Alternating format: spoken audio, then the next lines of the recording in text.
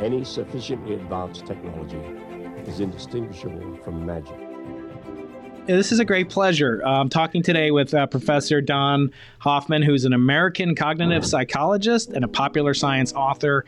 He is a professor up the road at the University of California, Irvine. He has joint appointments in the Department of Philosophy, the Department of Logic, and Philosophy of Science in the School of Computer Science. He's written many books. Today, we're going to be talking about a very provocative book called The Case Against Reality. And you can find some more information about him on his TED Talk, which is really where I got introduced to him, called Do We See Reality as It Is? You can find that wherever TED Talks are sold. Don, it's such a great pleasure to meet you videographically and elsewise. How are you doing today? Well, thank you so much, Brian. It's a great pleasure. I'm doing very, very well, and it's a great pleasure to talk with you. Thanks for this kind invitation. The pleasure is truly all mine, and I followed you. We have many friends in common. We have many interests in common. And the first thing I love to do, because it's a nice way to kind of open up the conversation, is by doing what we're always advised never to do, which is to judge a book by its cover. And I want to ask you how you came up with this very delightful, delicious, delirium-inducing cover image for The Case Against Reality. So if you're at home, folks, go to Amazon.com, buy a copy of the book. I can't recommend it highly enough. I just gave it a 5-star review. It's got 534 5-star reviews and up. Anyway, Don, how'd you come up with the cover image and the title and subtitle? Because it's very provocative. Are you talking about the version in the United States from Norton? Yes. Or the Penguin? Yes. Right. So that is actually the brainchild of a guy named Haywood Petrie and Bradley Dumas. So this is a well-known subjective necrocube that's been around since the 1976, 1977, and so it was just adapted a little bit for the cover. So Petrie and Bradley deserve all the credit for that. It's their brainchild, and the title, it's a bit provocative. I do believe that there might be some kind of reality, but the point is that what we take to be reality isn't the reality, and that's what the book is after. Whether there's a real reality beyond what we believe is an interesting and open question, but at least the space-time reality, space-time and physical objects, that's where I think evolution might say that we need to rethink things. And the subtitle is equally provocative, in my opinion. The subtitle, for those who haven't yet received the delivery in their Amazon real-time delivery system, which I'm sure will be coming any day now, is the subtitle is Why Evolution Hid the Truth from Our Eyes. Now, Don, I'm not that great a scientist, but I was always told that science can't answer why questions. Why did you use the word why? I always thought science answers how questions. First of all, where am I wrong? Because I'm sure I am. Right. So this has to do with the logic of evolution and evolutionary game theory.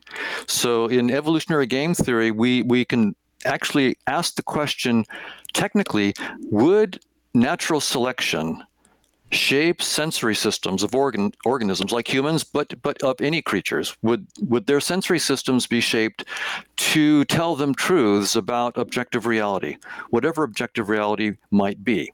And that's a question that we can ask very precisely using evolutionary game theory.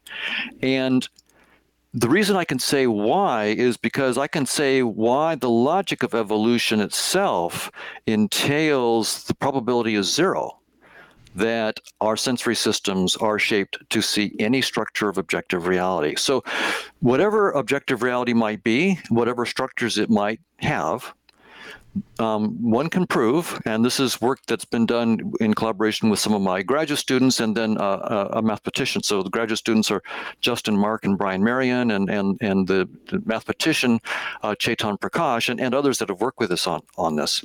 And what the simulations illustrated and what the mathematics proves is that the probability is precisely zero, that any structure of objective reality would be preserved in the sensory systems of any organisms by natural selection. So we're going to be selected to see something or to perceive something. The question is, the structure of our perceptions, will they somehow capture true structures in objective reality? And the answer is no, almost surely. And so that's why evolution shapes us not to see reality, because the probability is zero that it could. And we can go into why, but the interesting reason to me is that you can think about evolution as like a game, like a video game, right? And when you're playing the game, what you have to do is grab points as quickly as you can. If you get enough points in a short enough amount of time, then you can go on to the next level. Well, in everyday life with natural selection, it's like a game. The fitness payoffs are the thing that sort of counts like the points of the game.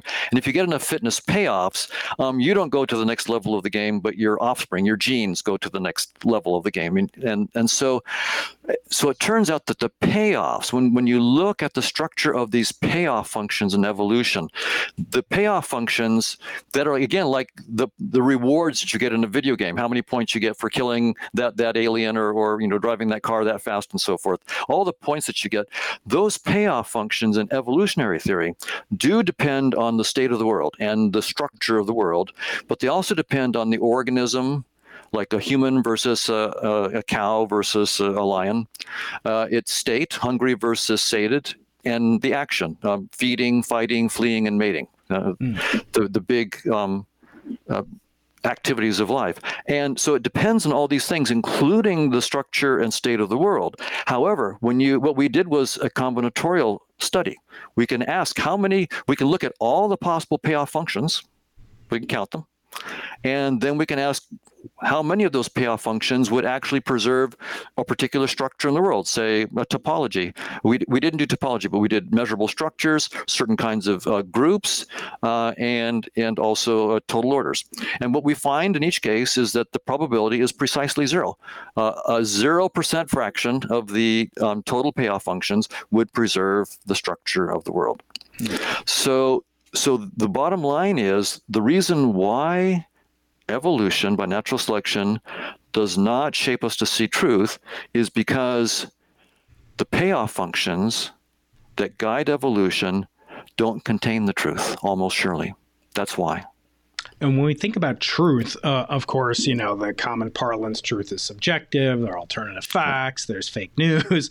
Right. So there is sort of a theme running through the book of reality kind of being created, as you say, almost virtual reality without the virtual. In other words, we sort of have this headset that we're encased in, and it's the overlay of perception. I want to start by going back to the beginning of all this, at least in terms of both, not only the scientific method, but deep influence on me and on you, I know for sure. And that's this finger puppet. For those of you on Clubhouse cannot see, this is a finger puppet of Galileo Galilei that I whip out on occasion. He's called the father of modern science. He's certainly the father of modern astronomy. And folks like Edward Tufte and others have said that he was the first data scientist, in that through his evocative sketches and drawings of the moon, he not only conveyed data, he conveyed emotion and senses, and really this connection between the retina and the objects that he was depicting. To me, until I read your book, I'd heard this book by this guy Goff that we'll get into in a little bit, but how Galileo influenced some of the modern thinking about reality. First, can you say something about Galileo, and how did he contribute to our sensation of reality and as perceived by sensorial senses, for lack of a better word? Right.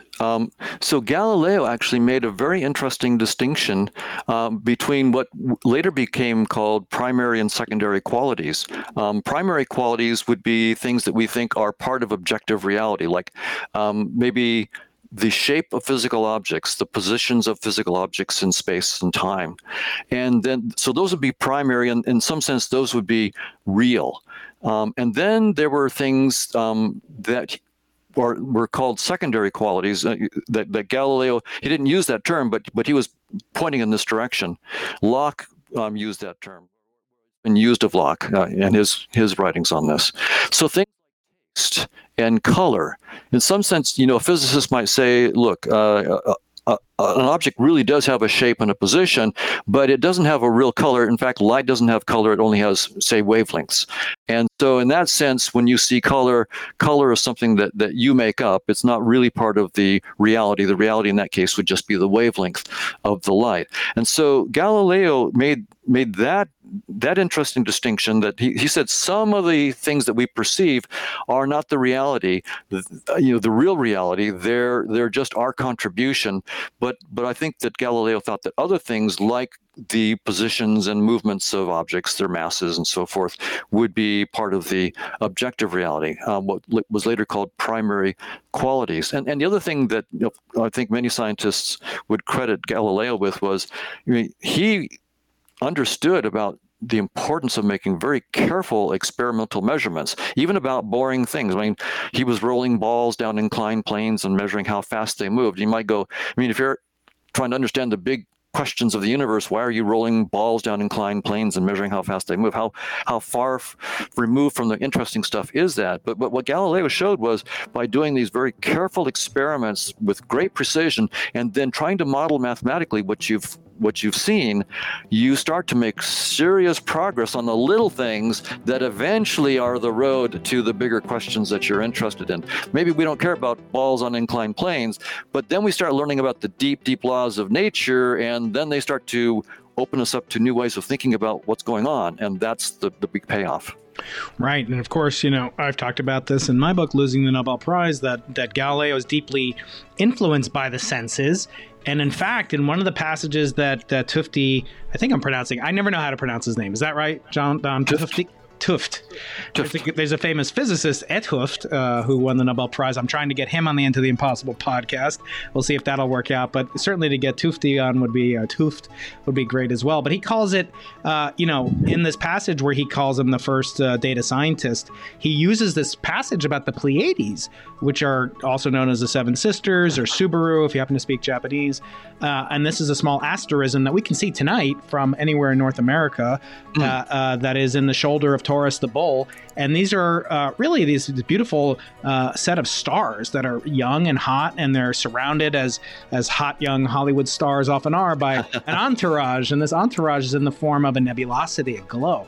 And Galileo said by observing the nebulosity, he thought that those were merely unresolved stars that his telescope is incapable of resolving.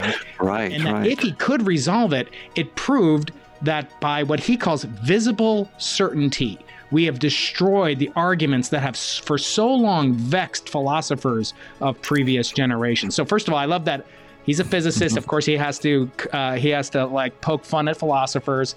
But secondly, that something can be proven visually is a very perilous proposition, in my opinion. To what extent can we use perception as a motivation for achieving scientific proof or consensus whatsoever? Is it not a fool's errand? That's a great question, because the evolutionary argument that I just gave says that the very language of our visual perception and all of our senses is the wrong language to describe objective reality. If that's, of course, taking evolution by natural selection as our starting point. That's just a theorem of that theory. We can, of course, argue about evolution by natural selection and whether we should think that there's a deeper theory. But granting evolution by natural selection as our starting point, then what that theory entails is it's not simply that we maybe get the shape a little bit off or the distances a little bit wrong. It's rather something much deeper, and that is that evolution by natural selection entails that the very language of space and time and position and momentum and frequency and so forth is simply the wrong language to describe objective reality. You couldn't possibly frame a true description of objective reality in those terms. Now, but to your question, that is the only language in which we can actually make experimental observations. That's what we're equipped with. And so what we have to do is go ahead and do experiments and get data in the only language that we can understand. But then we simply, instead of assuming that that data and the way that we normally would think about that data is just the truth, we have to be a little bit more clever. We have to be like a person who's wearing a VR headset who's been playing a video game, and they can sort of, see, like, say it's Grand Theft Auto with a VR souped up version of it, right? And you can start to ask questions like, is the geometry of this game a Euclidean geometry? And you can start to work with some other friends who are playing the game with you and do some experiments and discover, oh well, this is roughly a Euclidean geometry, and do things like that. And that would be perfectly fine, because that's the only data that you can get is within the language of the game. But if you think that that's going to take you to an understanding of the deepest reality, which in this metaphor would be the circuits and software and voltages and magnetic fields of some hidden supercomputer that's running the game, well, you're going to be sadly mistaken and wrong by thinking that the Euclidean geometry that you measured in the game is going to tell you something directly about the supercomputer that's running the game. You have to think outside of the headset. And so that's what evolution by natural selection is sort of telling us, is that, yeah, we can only get data in the headset, but how we interpret the data is going to require us to think outside of the confines of our headset, outside of, in fact, space and time itself. Yeah, and of course, no one really made the same impact, kind of relatively speaking, as Galileo did on its predecessors. Before we move off of him and onto other, slightly more modern than the 16th and the 17th century conceptions of sensorial perception, I want to just remind people listening on Clubhouse that we're enjoying a conversation with renowned professor and thinker, philosopher, scholar, Professor Don Hoffman, who I'm pleased to call a colleague in this great, wonderful university that we call the University of California. Though we may be on separate campuses, we are colleagues in the world's greatest university. So, yes. Don, it's such a pleasure to be affiliated with you. I want to turn just to the last statement about Galileo. Of course, he was involved in this conception, and many of his books. Actually, this is a news break for my friends listening on Clubhouse. My subscribers on YouTube know this already, but for many years, Galileo's books were not available, even though they were translated by our colleague or our co-university inhabitant, Stillman Drake, who was up at UC Berkeley for many years. And these translations done by him are the definitive ones of all time, including the dialogue on two chief world systems, which I always keep nearby me. And I started to investigate this book and realized what an amazing writer Galileo is, and how beautiful and lyrical he does write. And I said, well, this is great, but this book is 539 pages long. I wish I could do what I did with Don Hoffman's book and listen to an audiobook version of it. Wouldn't that be cool? Turns out the audiobook version has never been made. And I thought to myself, well, somebody's got to do this for the maestro, and why not let it be me? And so I poked around and I found out who has permission to do this, and it was the University of California Press owns the rights to this translation. So then I thought, well, what could I do with it and to make it kind of theatrical? And I said, why don't I get my friend Carlo Rovelli, a previous guest on the Into the Impossible podcast, and he's going to narrate it along with me and my colleague Lucio Piccirillo, and maybe someone like Elena April or Andrea Ghez. We got to get some women in there as well, because of these Italian women, especially Elena April, if you've ever met her. Fabiola Giannotti is a hero of mine. I would just love to have an Italian woman narrate one of the three characters. Anyway, so long story short. Yeah, so I'll keep you posted on that. That's great. A labor of love, maybe not remunatory in the way that I would prefer it. But anyway, it's not all about money. But I do want to say what Galileo said is he talks about a wine's good taste does not belong to the objective determination of the wine and hence of an object, even the object as an appearance. But the special character is the sense in the subject who is enjoying its taste. This is an argument that owes to the namesake of the I don't think it's the namesake of UC Berkeley, but it's George Berkeley. Tell me a little bit about George Berkeley. Did he not come up with these ideas that the moon does not exist except when you're looking at it, except if you have sort of this God's eye perspective? Talk about Berkeley. Is he irrelevant, or is he more relevant than ever? Yes.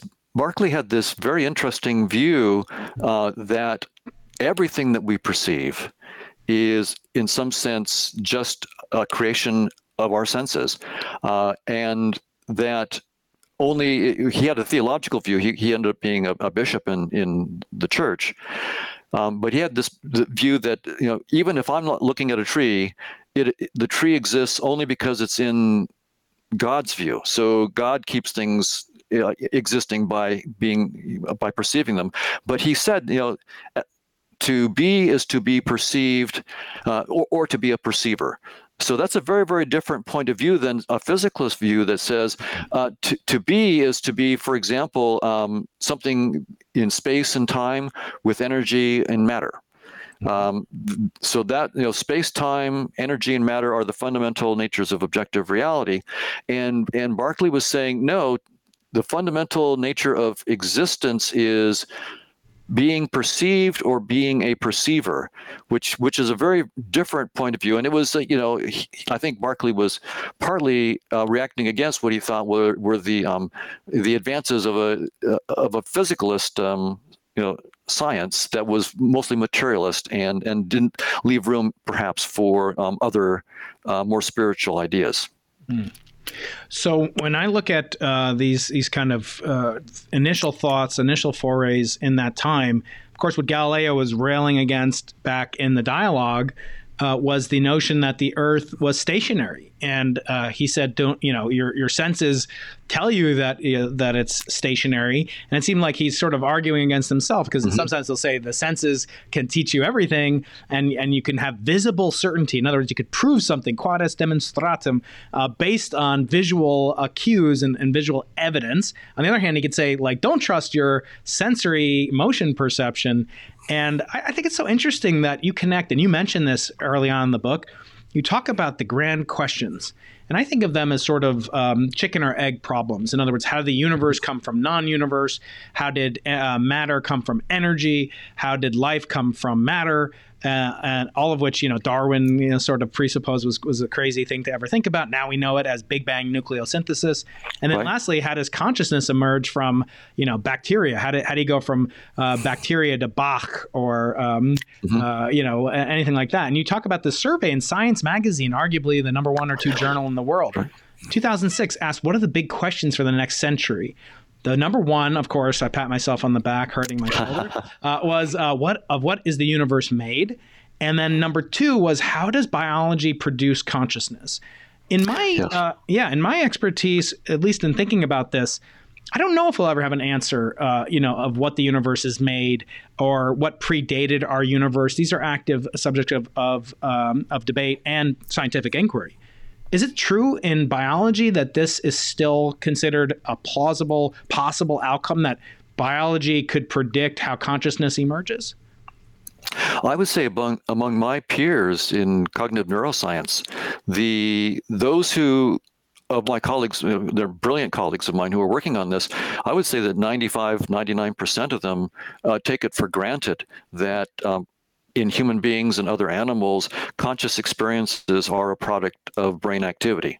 And we just have to figure out what kind of brain activity causes which kinds of brain experiences and what kinds of conscious experiences and how that happens. I mean, there are theories, for example, that say, Roger Penrose, for example, and Stuart Hameroff together have a theory that says that certain structures called microtubules in neurons have certain electrons with special quantum states. And if you can get an orchestrated collapse of these quantum states, using some of Penrose's ideas about gravitational collapses of quantum states, if you get the right orchestrated collapse of these quantum states, then that will cause conscious experiences. That's what consciousness is. Others say that, no, it's more like the architecture of how information is passed through the nervous system, through the brain. Certain information that's broadcast widely is going to be conscious. Information that's sort of stuck in certain parts of the architecture and isn't widely available throughout the entire system will not be conscious, but if it's broadcast widely, it will be. So this is the so-called global neuronal workspace theory. Bernard Bars and others are involved in this. And then there's one that says, it's more like sort of causal computational architectures that nervous systems or other physical systems might have. This is integrated information theory that says if you have the right causal computational architecture, then and it has something called high integration of information. They call it phi, high integrated information, but called phi. Then that will lead to or be conscious experience. And so the idea is a reductionist idea. You start with space, time, and matter and physical objects, and then you have to show from those foundations how consciousness emerges. And that's part of a bigger picture of which you're far better aware than me, which is the Big Bang cosmology. And the idea is that at the Big Bang, there was only space, time, and energy and matter. There was no life, and so that took hundreds of millions, maybe billions of years before life came around, and then who knows how much longer after that before consciousness came around. So surely it must be that consciousness emerges from space, time, and matter. So that's why most of my colleagues are reductionist in this way.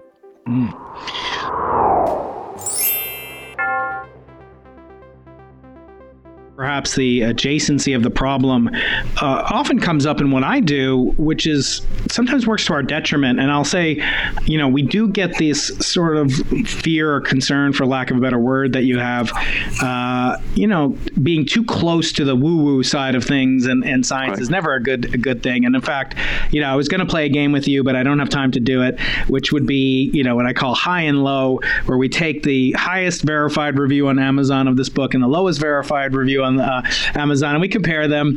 And but I'll spare you it. But the problem is the lowest. I mean, it's got 500 5-star reviews.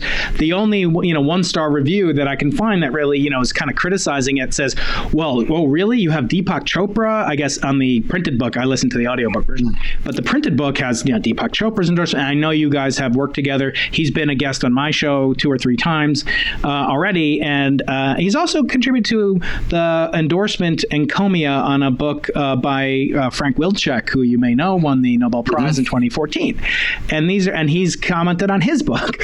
So the criticism is, how could you have Deepak Chopra? I don't know if the guy even read it, but the bottom line is it sometimes the case that these books too close to maybe science fiction or this notion of the mind of God?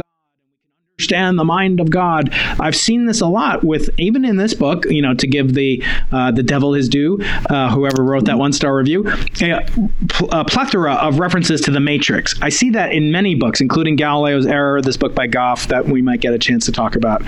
So what do you think about this? And the notion that comes usually concomitantly with it of panpsychism, which is maybe you could describe, what is panpsychism? Is it woo-woo adjacent? What do you think? Right. Well, this is a very important question. And the one thing I would say is that, as scientists, we get our ideas in many, many different places. Casual conversations, a glass of beer, reading a paper, it's all over the place. But what we do as scientists is we then take them and we have to be very precise in writing them down as mathematical precise theories, and then we go test them. So my attitude is, I talk with people from all sorts of areas and all sorts of religious and scientific fields, and I get ideas wherever I can. And of course, I'm critical of the ideas. I'm critical of my own ideas. That's just the way science works. So get your ideas wherever you want to. What makes science different is that no matter where you get the ideas, now you've got to make them mathematically precise. You've got to make testable predictions, and then you've got to go out and test them. So that's where you get away from the woo. It doesn't matter where you get the ideas. The question is, what do you do with them, and how rigorously do you frame them and test them once you've gotten them? And so that's the key point for me. Now, in panpsychism, the reason why panpsychism and several other ideas have been starting to catch favor among cognitive neuroscientists and philosophers studying consciousness is that the physicalist approach, even though it seems to be well motivated by the standard reductionist framework in which space-time is fundamental, started at the Big Bang and so forth, it seems to have all the right pedigree and the right framework. We've not been able to solve a single specific conscious experience.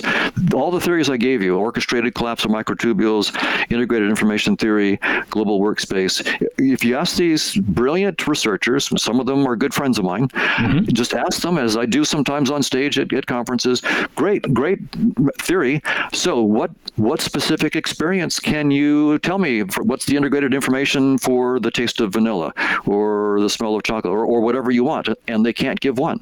So the weird thing about it is that no physicalist theory of consciousness to date can explain even one specific conscious experience and say, this is the particular causal computational architecture, the right integrated information that must be the taste of vanilla. It could not be the taste of chocolate, and these are the exact reasons why.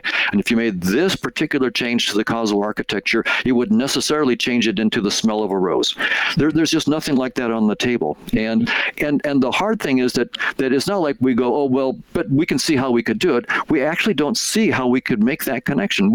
How are you going to go from a causal computational architecture or a global, broadcasting to that must be the smell of a rose? How do you do that without a big leap? And so that's been a big problem. So this is then, that was one thing that led me to begin to question the whole reductionist framework and to ask evolution. I mean, is that maybe space-time and matter and objects aren't the fundamental nature of reality, and evolution comes back and says they aren't. That's the wrong language.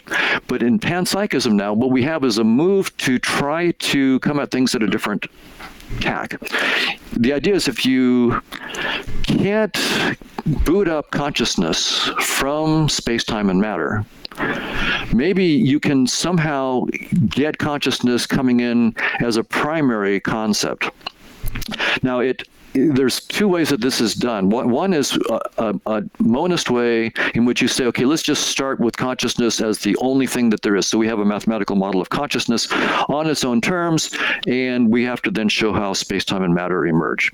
Or you can have a more of a dualist kind of version where you say, let's say that there's physical stuff and a structure and also consciousness, and have them somehow interact. The way panpsychists work is there are many versions of it, so I'll pick the one that I think is the most common version. It says, look, physics gives us these equations for how matter operates and how the world works, but it doesn't tell us what's inside the equations. It's just how things operate, but it doesn't tell us what the intrinsic nature of those things is. So maybe when we talk about the wave equation of an electron, maybe that equation is just how something behaves, but it's not telling us what it is that behaves. What is an electron really, or what's inside the electron? And so panpsychist says, well, maybe there's some consciousness there. Maybe what's really going on inside electron is that there's some consciousness. And so the idea is that certain particles or certain combinations of particles, like maybe a neutron, which has 3 quarks in it, that might be conscious as well. So quarks are conscious or have consciousness. 3 quarks together can make a proton or a neutron, and those are conscious. But some combinations, like the things that go into making a rock, maybe that's the wrong kind of combination, and so a rock isn't conscious. And so the idea there is it can be run in a dualist version. Sometimes they call it a neutral monist version. It's a little slippery. I tend to think of it somewhat as dualist, but I think others who are panpsychists might disagree. But the key point is that you take the laws of physics, and where you find an entity like an electron or a proton or something like that, you can put consciousness as the intrinsic thing that's actually being governed by those equations. Now, I myself am not a panpsychist. I don't think that approach, at least the one I just described, is radical enough. I think that there are good reasons on physics grounds to think that space-time itself is doomed, that space-time is not fundamental, that physics, even if they are not interested in consciousness per se, that physics itself has to look for something deeper than space-time. And this is work by Nima Arkani Hamed and other physicists who will give arguments from gravity and its interaction with quantum theory that say that there are no local observables in space-time. there's just it cannot be fundamental, and they're looking for deeper structures. They're finding things like an amplituhedron, sociohedron, cosmological polytopes that are deeper structures that have no Hilbert spaces, so there's no quantum theory. They have no locality, no Lorentz invariance themselves, so they don't care about locality in space-time. But they nevertheless have deep structures that can give rise to, for example, scattering amplitudes. They can predict scattering amplitudes, and they can be projected into space-time and show you how you get locality and unitarity. So the panpsychist views, I think, are too limited. They typically take the current space-time laws of physics as foundational and are trying to stick consciousness into the interstices there.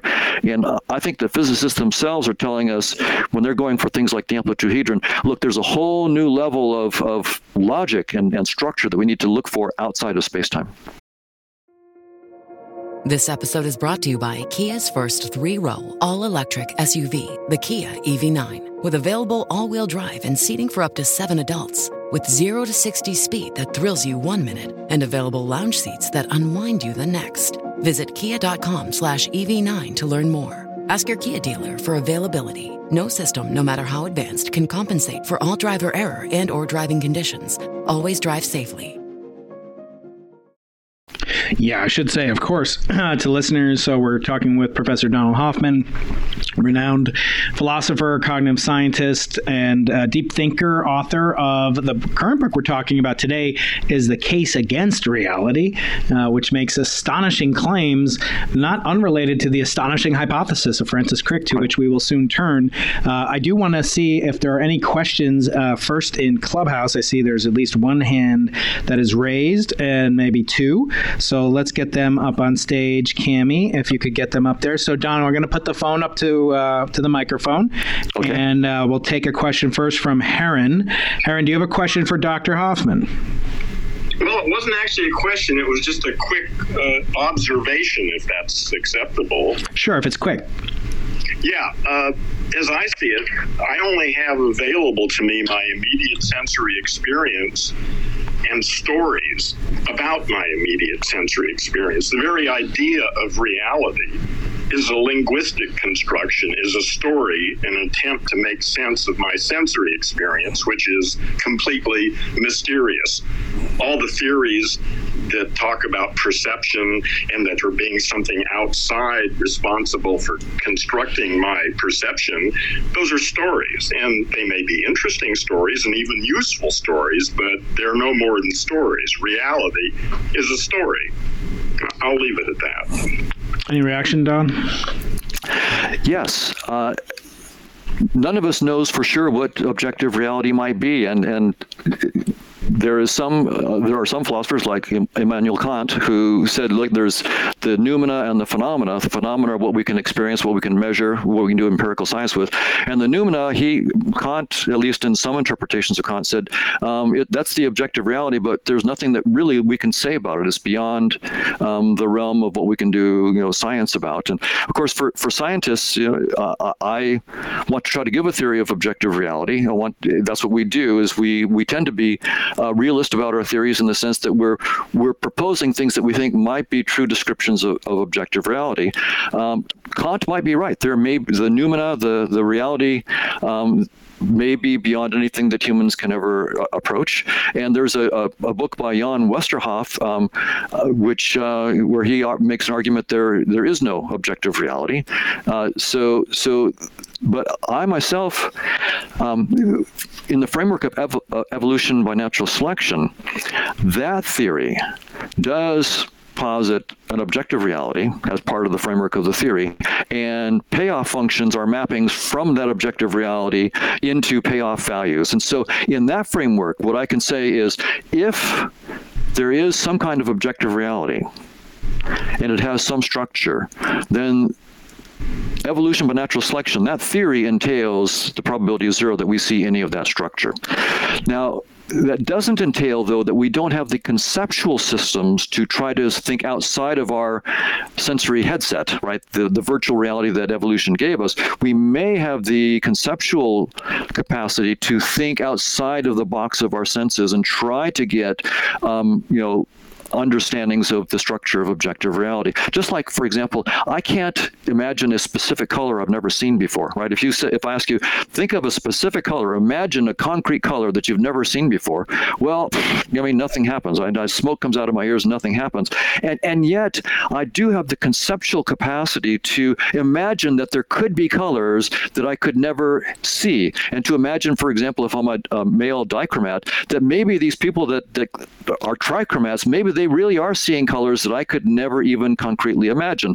And so it's certainly it seems legitimate to say that even though my sensory system can't reveal this thing to me directly, my cognitive systems can help me go where my senses might fail. And so I think a lot of scientists take that attitude about this thing.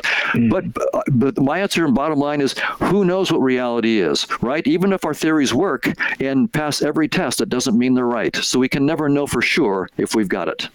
That's right. And I want to turn to that next, especially this notion of ITP, which stands for Interface Theory of Perception, which is something that you coined, and I want to understand how we can think of it. When you say interface, you literally mean a type of interface, and the question is, in what way is it a description of reality? In what way is it an analogy? Which I'm not even denying the validity or necessity of an analogy in this case, but to what extent is it real? I mean, we'll get to Nima and stuff later, who hopefully will be coming on the podcast shortly.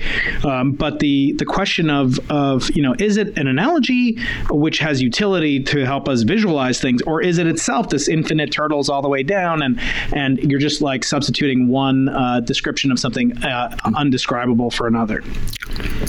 Well, I would say first, if I just think in terms of the framework of evolution by natural selection, just the logical framework of that theory, what that theory entails is that it assumes that there's an objective reality. It assumes that there are organisms that are being shaped with sensory systems. And the theory then says that it's a theorem of that theory that the sensory systems will not ever reveal true structures of that objective reality. Instead, they will give you sensory systems that serve only as guides to adaptive behavior. So you're not, the whole point is not to see the truth. The whole point is to stay alive long enough to reproduce. That's the structure of evolutionary theory. So once you understand that sensory systems are not windows on the truth, they're merely guides to adaptive behavior. Then I say, well, people then ask, well, how could that possibly be? Help me understand. And I think that's when the metaphor of a virtual reality headset or a user interface on your laptop, those are the kinds of metaphors I think help us to understand what the mathematics of evolution is telling us. Like when you use your laptop, you're writing a paper or a book or something like that, and the icon for the book on your desktop is blue and rectangular in the middle of your screen. It doesn't mean that the book in the computer is blue and rectangular in the middle of your computer somehow. I mean, there's no mapping like that between your senses and the objective reality. Instead, what you see on your laptop hides the truth. And that's why it's valuable. You don't want to see the voltages and magnetic fields and the circuits and software. I mean, if you had to toggle voltages to write your book, good luck. You'd never finish your book.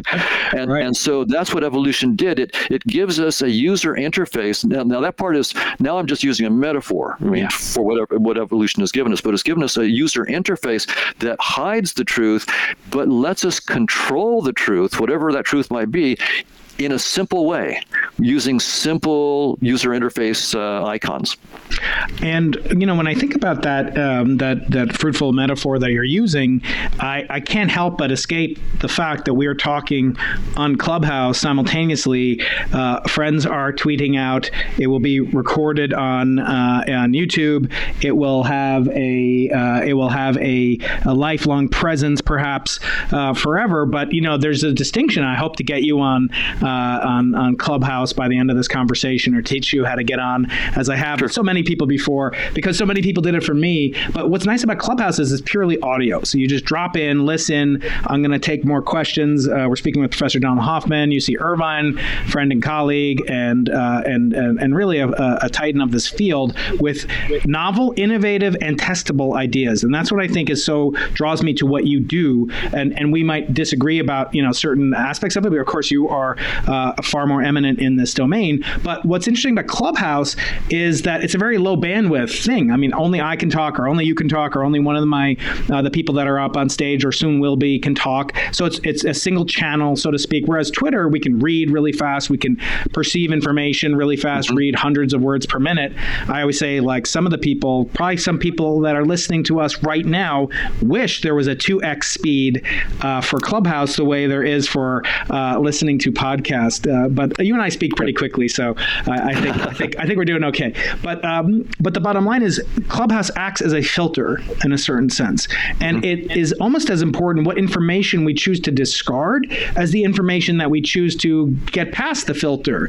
And so you're arguing that evolution has designed adaptive filters. We call them PID, proportional integral derivative, feedback circuits, etc. But there's always a lossiness to any filtration system. And I wonder, in the evolutionary framework, there are some things that it's clear that we derive pleasure from them, but it's not clear that it's a fitness boosting as a metric.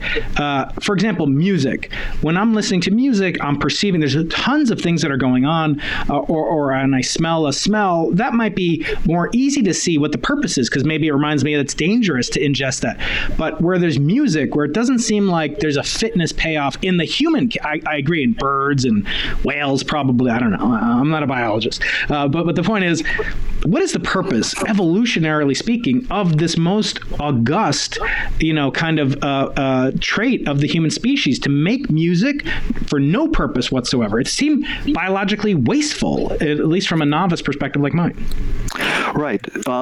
So evolutionary psychologists have thought a lot about this. Steven Pinker has got some good ideas. He calls music auditory cheesecake. It's something that cheesecake sort of hits our senses in a very, very strong way. All the positive things, right? We, in some sense, in the case of taste, fatty foods are really good for us. They have high calories. Sugary foods are really good for us. We need the energy and so forth. And during the Pleistocene, it was hard for us to get these things. And so if we find a food like cheesecake that has all of them, you would never find perhaps cheesecake during the Pleistocene. But now that we can make it, it hits all the things that were shaped by evolution during the Pleistocene. And so we go for it. So in the case of auditory stuff, we do use auditory information to tell us, for example, who's attractive. Some people's voices are more attractive than others, and that will have some correlation with the reproductive fitness of that person. The voice of a 99-year-old has certain qualities to it that are different from the voice of a 21-year-old, and we pick up on those qualities, and we can infer something about the age of the person, and that, in terms of reproductive potential, then leads to certain attraction or not. And so those kinds of arguments can be given for why we find certain patterns of auditory stimulation more attractive than others, because they, in the past and in the present, are correlated with reproductive potential and fitness enhancement. So in music now, what happens is, just like with cheesecake, someone figures out how to put all these wonderful ingredients together, and you get something that you would never perhaps ever heard in nature, but now it's like cheesecake, which would never exist in nature until we put all these ingredients together. So that may be one aspect of it, but there may be more also to music in the sense of a social, joint, cooperative and bonding experience that comes from music. So again, tribes in our evolutionary past, often when they went out to hunt or fight, would have some kind of chanting or music together. So it can be a bonding thing. So I would say that from an evolutionary point of view, from evolutionary psychology, the kind of question that you asked, Brian, is a non-trivial one, but we have ideas about how to try to come to rigorous answers. Mm-hmm. Yeah. So now I want to take another question from the audience. I have a friend of mine, Mark Lovett, who is a very deep thinker. He is up in the stage in Clubhouse. Mark, do you have a comment or question for Dr. Hoffman? So how are humans supposed to interact with, the real quote unquote world if our memory is so flawed and our ability to comprehend reality just doesn't work so well? That would be my question. Great question. And I would say my own attitude is I certainly agree that we don't see reality as it is, that our beliefs are not necessarily the truth. And I take that as a welcome wake up. I don't find it discouraging at all. It's a wonderful realization. It's like someone that's had a VR headset on all their life, and they thought that the virtual world that they were in was the fundamental reality, and you finally tell them, you know what, everything that you've seen is just a virtual reality headset, and I'm about to take the headset off. Well, that's good news. So science has the tools to try to go beyond just what our senses tell us. And so I think that we can never know if we've succeeded, but we don't have to give up. So I think this is a fabulous time actually in the sciences. Science, I would say, from this point of view, from an evolutionary point of view, since Galileo, we've been sharpening our tools by understanding our headset. So we've really learned how to use experimental and mathematical tools. We've studied our headset. We really have done it so well that our theories are now so good. Evolution by natural selection, quantum field theory, and gravity are so good that they tell us space-time is not fundamental. They're telling us you've been studying the headset.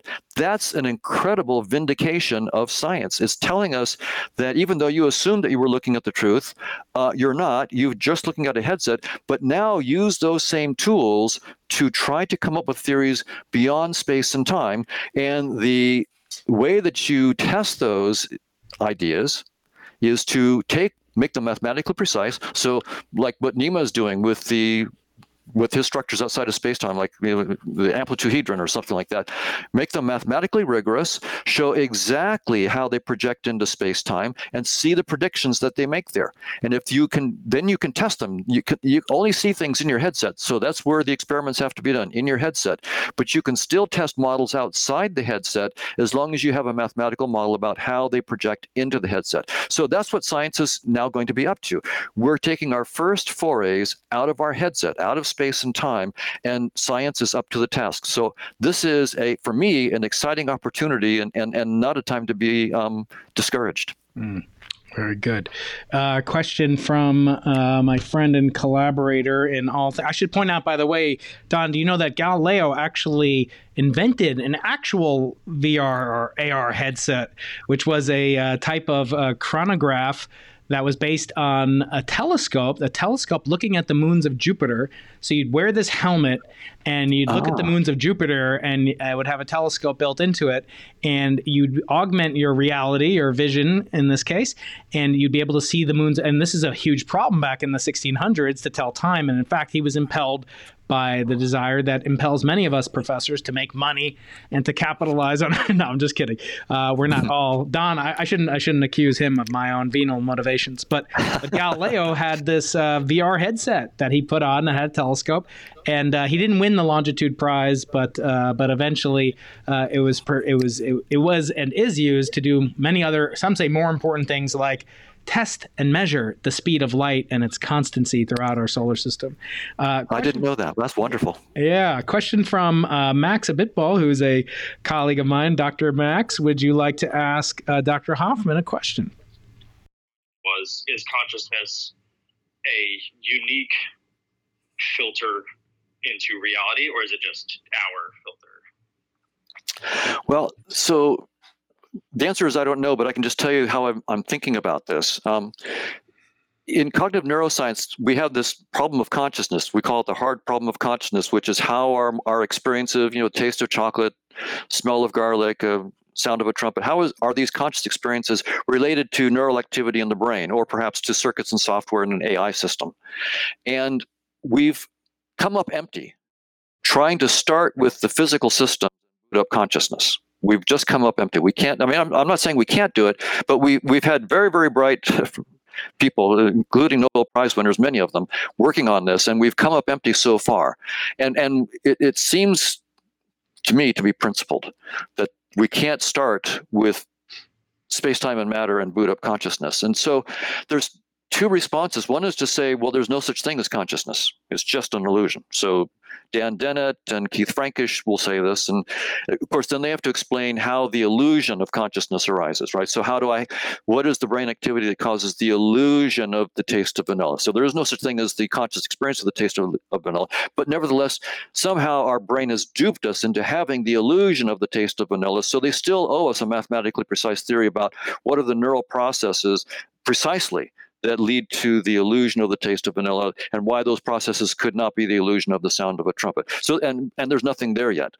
But the other approach I'm taking, now to get to your question, I don't view consciousness as a filter, but I'm saying if I don't start with space-time and matter, maybe I can start with consciousness, not as an emergent property of space-time, but as an entity that I want to mathematically model on its own terms. So I want a simple mathematical structure that I claim captures everything there is to capture fundamentally about consciousness. And I want to look then at the mathematical implications of that formalism, and then show that somehow there's this dynamics of consciousness, and that can give rise to space-time. So space-time is not fundamental in any sense, and scale structure in space-time is in no way fundamental to consciousness, that consciousness itself is fundamental. My attitude is very much like Turing, when he was trying to come up with a theory of computation, right? Computation is a wild and woolly enterprise. There's traveling salesman problem, computing pi, there's NP-complete problem. There's tons of stuff in computation. Turing managed to find this drop-dead trivial formalism.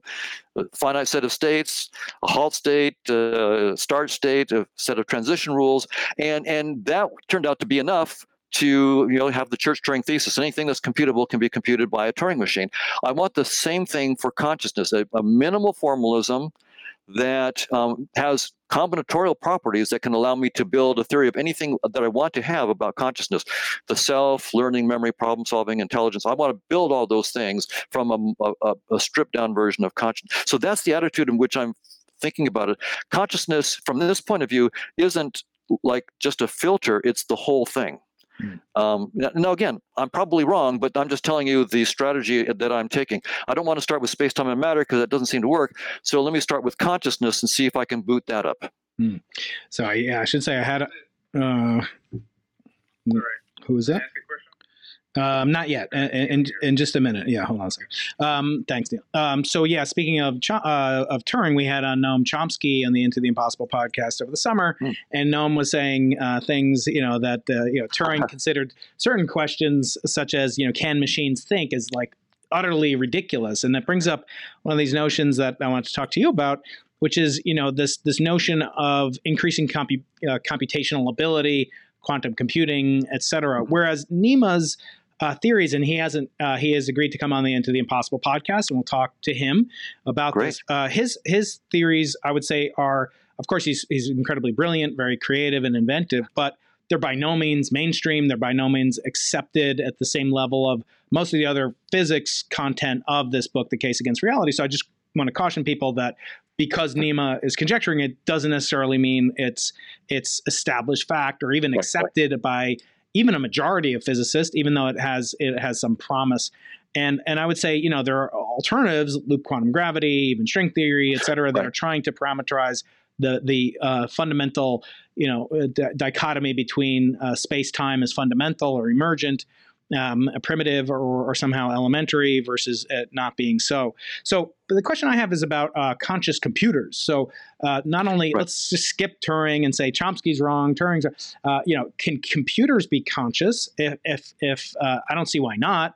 According, at least if I put on my naive panpsychism hat, I don't know why not. Anything, just silicon and Joseph's injunctions or whatever. So can they be conscious? And if they are, and if we are, somehow a virtual perception or perceiving entities, then who's to say that we're not simulated, as people have conjectured? And I'm sure that'll generate some follow-up questions from the audience. Yeah, so go ahead.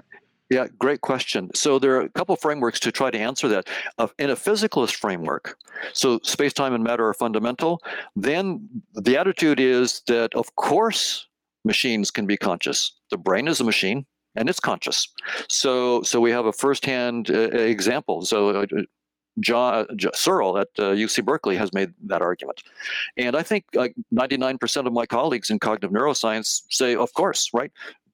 Brains are machines. They're carbon-based machines, not silicon-based machines, but they're machines, and they create consciousness, and we just have to work out how it's done.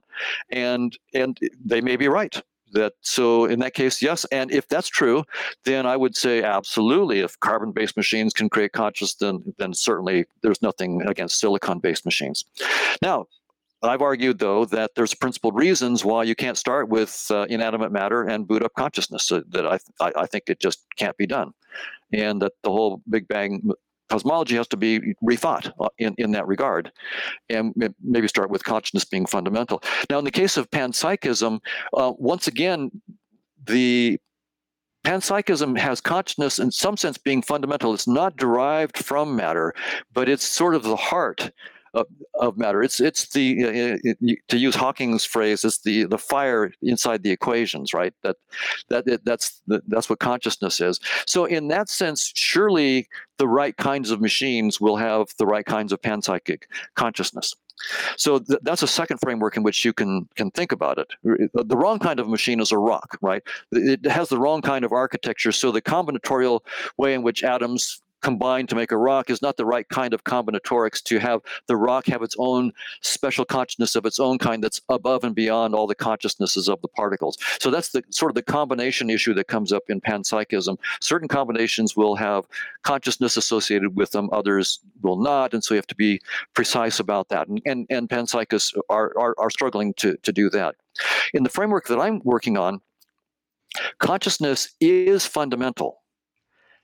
So it's not arising in any way from physics. Instead, physics and space-time is just the headset that certain consciousnesses use. So the metaphor I like to give is the Twitterverse, the vast social network of interacting agents in the Twitterverse.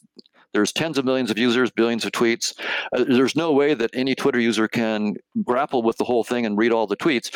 So we have visualization tools for vast social data that's overwhelming. We have visualization tools. And so in this view in which I'm proposing that ultimate reality is a vast social network of interacting consciousnesses like the Twitterverse, so that's the fundamental reality, then space-time is just one headset, one kind of data structure, one visualization tool that certain of the agents use to help them grok or interact with other agents. Now, once if we think about it that way, I need to write down a mathematical model of the dynamics of these agents, of the headset, the mapping of the dynamics of conscious agents into the headset. Once I've done that, then we can try to reverse engineer that mapping and say, the headset is there to give me contact with certain conscious agents or to give me trends about what these conscious agents are doing, just like you get trends in Twitter. So the question would be, could I, once I know how this space-time headset works, can I open new portals in that headset to new consciousnesses? And would some of those portals, the technology needed to make those portals, look like silicon and circuits? And my answer is probably. It's probably possible once we understand the headset, we can reverse engineer it. Right now, my headset, when I see your face, I've got a portal into your consciousness, fallible but genuine portal into your consciousness. So we know that this headset, under this framework, gives us portals into consciousness. Could we have a precise enough understanding of this headset and of its relationship to conscious agents that we could reverse engineer it? I think yes, and I think some of the technology may look like artificial intelligence, but we wouldn't be doing it in a reductionist framework. We're not starting with circuits and software that are unconscious and booting up consciousness. We're starting with consciousness and a headset that's been constructed by conscious agents. We're reverse engineering it to open up new portals to other conscious agents. So it's a completely different framework. Talk a lot in the book about experience, and I've been thinking about a quote I heard from Sam Harris once, which is something to do with that the most valuable quantity in life isn't time, because time we waste. Everyone says money is so valuable. No, you can make money back, but you can't make time back. If I ask you, Don, would you like to trade this last 2 hours of your generosity? You'd probably say, yeah, give me that back. I'd love to have that time back to play with my friends and do whatever I want. But in reality, it's actually, according to Sam Harris, it's attention. Right, so you have a certain amount of attention, and that's the most conserved quantity, because we all have time to watch. Lord knows I've watched a lot of cat videos, but I've been thinking a lot about it, and I can't help but ask you in the remaining minutes before we wrap up. And I want to ask you something. I actually think the most valuable, precious commodity is innocence, because I have a bunch of kids, and I'm so amazed by their learning and their growth every day. And when I see something like time or even attention, it's reversible in the sense that, like, okay, so you could rejuvenate if you're really drained, or okay, so you did all this, you wasted all this time, eating and watching the Super Bowl, but now you can go for a run. But innocence, you really can't get back, and I see that, and I've talked to men who've gone to war and had to take lives of the enemy. And they said they can never undo that. And that was the biggest loss of their innocence. It wasn't the drugs that they did. And so I caution people, and I've had addicts on the show, and I've had people that really opened up in ways I never thought. I was talking about physics. All of a sudden, this guy tells me that, he's had to kill people in his life in service of his country. And it breaks my heart, because I know he's a good soul, and I'm not condemning it at all. And there are listeners right now in this room who have been to war.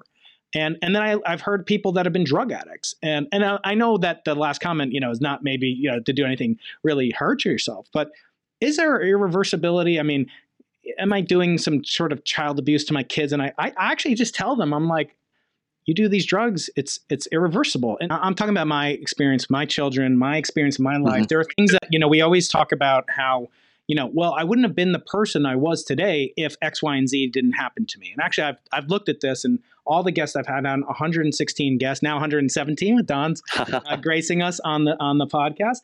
But thinking about, kind of the experiences, and I wouldn't trade anything. I wouldn't, I am the result of all my experiences in a certain sense. But again, I'm just asking Don, from a neurochemical perspective, is there a possibility that certain drugs are not are one-way ratchets and pawls in the Feynmanian sense, that it can only go in one direction, and for people like me, perhaps shouldn't try it. By the way, I might have a more addictive personality.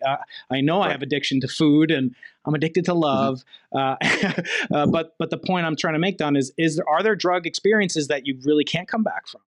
Yes, I think that there are some, of course, that may open your mind and be harmless, and others that could be irreversible. And there's going to be individual differences. So, you are taking a chance, just like if you have dinner and eat mushrooms, you're taking a chance too, right? I mean, I have friends that eating a mushroom is fine for me, but for them, it's irreversible. So we are taking these chances. I think, having a hit of marijuana is probably not going to. If I did that, it would have no long-term effects on me, and the benefits might outweigh the risks. And I have good friends who have done many, many trips on 5, and are psychonauts. They just really go out there, and they come back and they tell me all sorts of interesting things.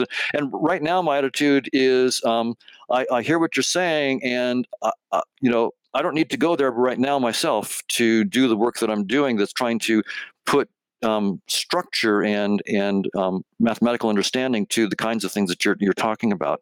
But others disagree. My good friend Annika Harris suggests that I would be in better shape and better able to move forward on these ideas if I had firsthand experience. I do meditate quite a bit. I've meditated for 18 years, and so I do let go of all thought. I go into silence, and I do explore outside of the geeky realm in that way. But there, I don't feel like I'm very much in danger of injuring my brain. Mm-hmm. Very good. So I'm going to need to wrap it up in just a second or two. I want to just reiterate, we're talking to Dr. Donald Hoffman, who's a professor at UC Irvine, just up the road, and really an influence. So I want to just finish up with just one of the questions that I normally ask my guests who honor me by their presence, and that is, sort of advice to your former self. The name of this podcast, the Into the Impossible podcast. And that comes from Arthur C. Clarke, who you quote in this book, the very famous line, any sufficiently advanced technology is indistinguishable from magic. And that is how I open every one of these podcasts, as you'll find out when you listen to the audio version of it. His second law is that for every expert, there's an equal and opposite expert. And his third law, and we all know that in the faculty club, I love to drop that little humdinger on people. But the last law that derives the derivation of the name of this podcast is the only way of determining the limits of the possible is to venture beyond them into the impossible. I want to ask you, Don, advice to your former self. If you could go back in time and tell a 20-year-old, 30-year-old Donald Hoffman one piece of advice that would give him the courage to venture into the impossible as you have done, maybe enabling something new at an earlier phase in your life, what would that piece of wisdom or advice be? Well, I'd tell myself a couple things, because I think there's a couple things I needed to know that I didn't know. One is listen to authorities, but be willing, after you've really studied them, to argue against them vociferously. So don't be stupid and not listen. Listen, but then have the confidence to argue against them. And second, learn as much mathematics as you possibly can. Right? I mean, that is for a theorist. Translating your abstract ideas into something that you can really use and make predictions from is a precious gift. Right now, I have to work with mathematicians who are kind enough to collaborate with me and deal with my relative lack of mathematical expertise. So I have good collaborators. I would have gone back and said, get a master's degree at least in mathematics while you're doing all this other stuff. So you can work more on your own on the mathematical side. So be brave. Of course, listen to the experts, but then go and follow your own dreams and your own ideas, but also be humble about it, right? Don't be dog-headed and dogmatic about it. That's how you stop inquiry. So be dogmatic about nothing, be open about everything, and learn mathematics. Very good. I think that'll be the title of the show. I want to thank everybody, but especially I want to thank Dr. Donald Hoffman. Pleased to and proud to have you as a colleague in the University of California system. Please find his TED Talk on YouTube. It's got 1.57 million views on just YouTube alone. Find his website, find his book, The Case Against Reality, which is so fascinating. I really found so much in there that I just could talk to you for hours. What I want to do next is have a conversation with you and Nima Akani Hamed, who will hopefully, we won't team up too much against you as physicists, but then we'd have on your side, we'll have maybe Dr. Stuart Hammer. I don't know. We'll convene a big thing. If people on Clubhouse think it's cool, let's do it. Thank you, Brian. I would love to talk with him. I haven't contacted him because I didn't want to waste his time. I'm reading his stuff. He taught a class at Harvard in fall of 2019. I have myself personally transcribed 17 of his lectures. I'm learning his stuff.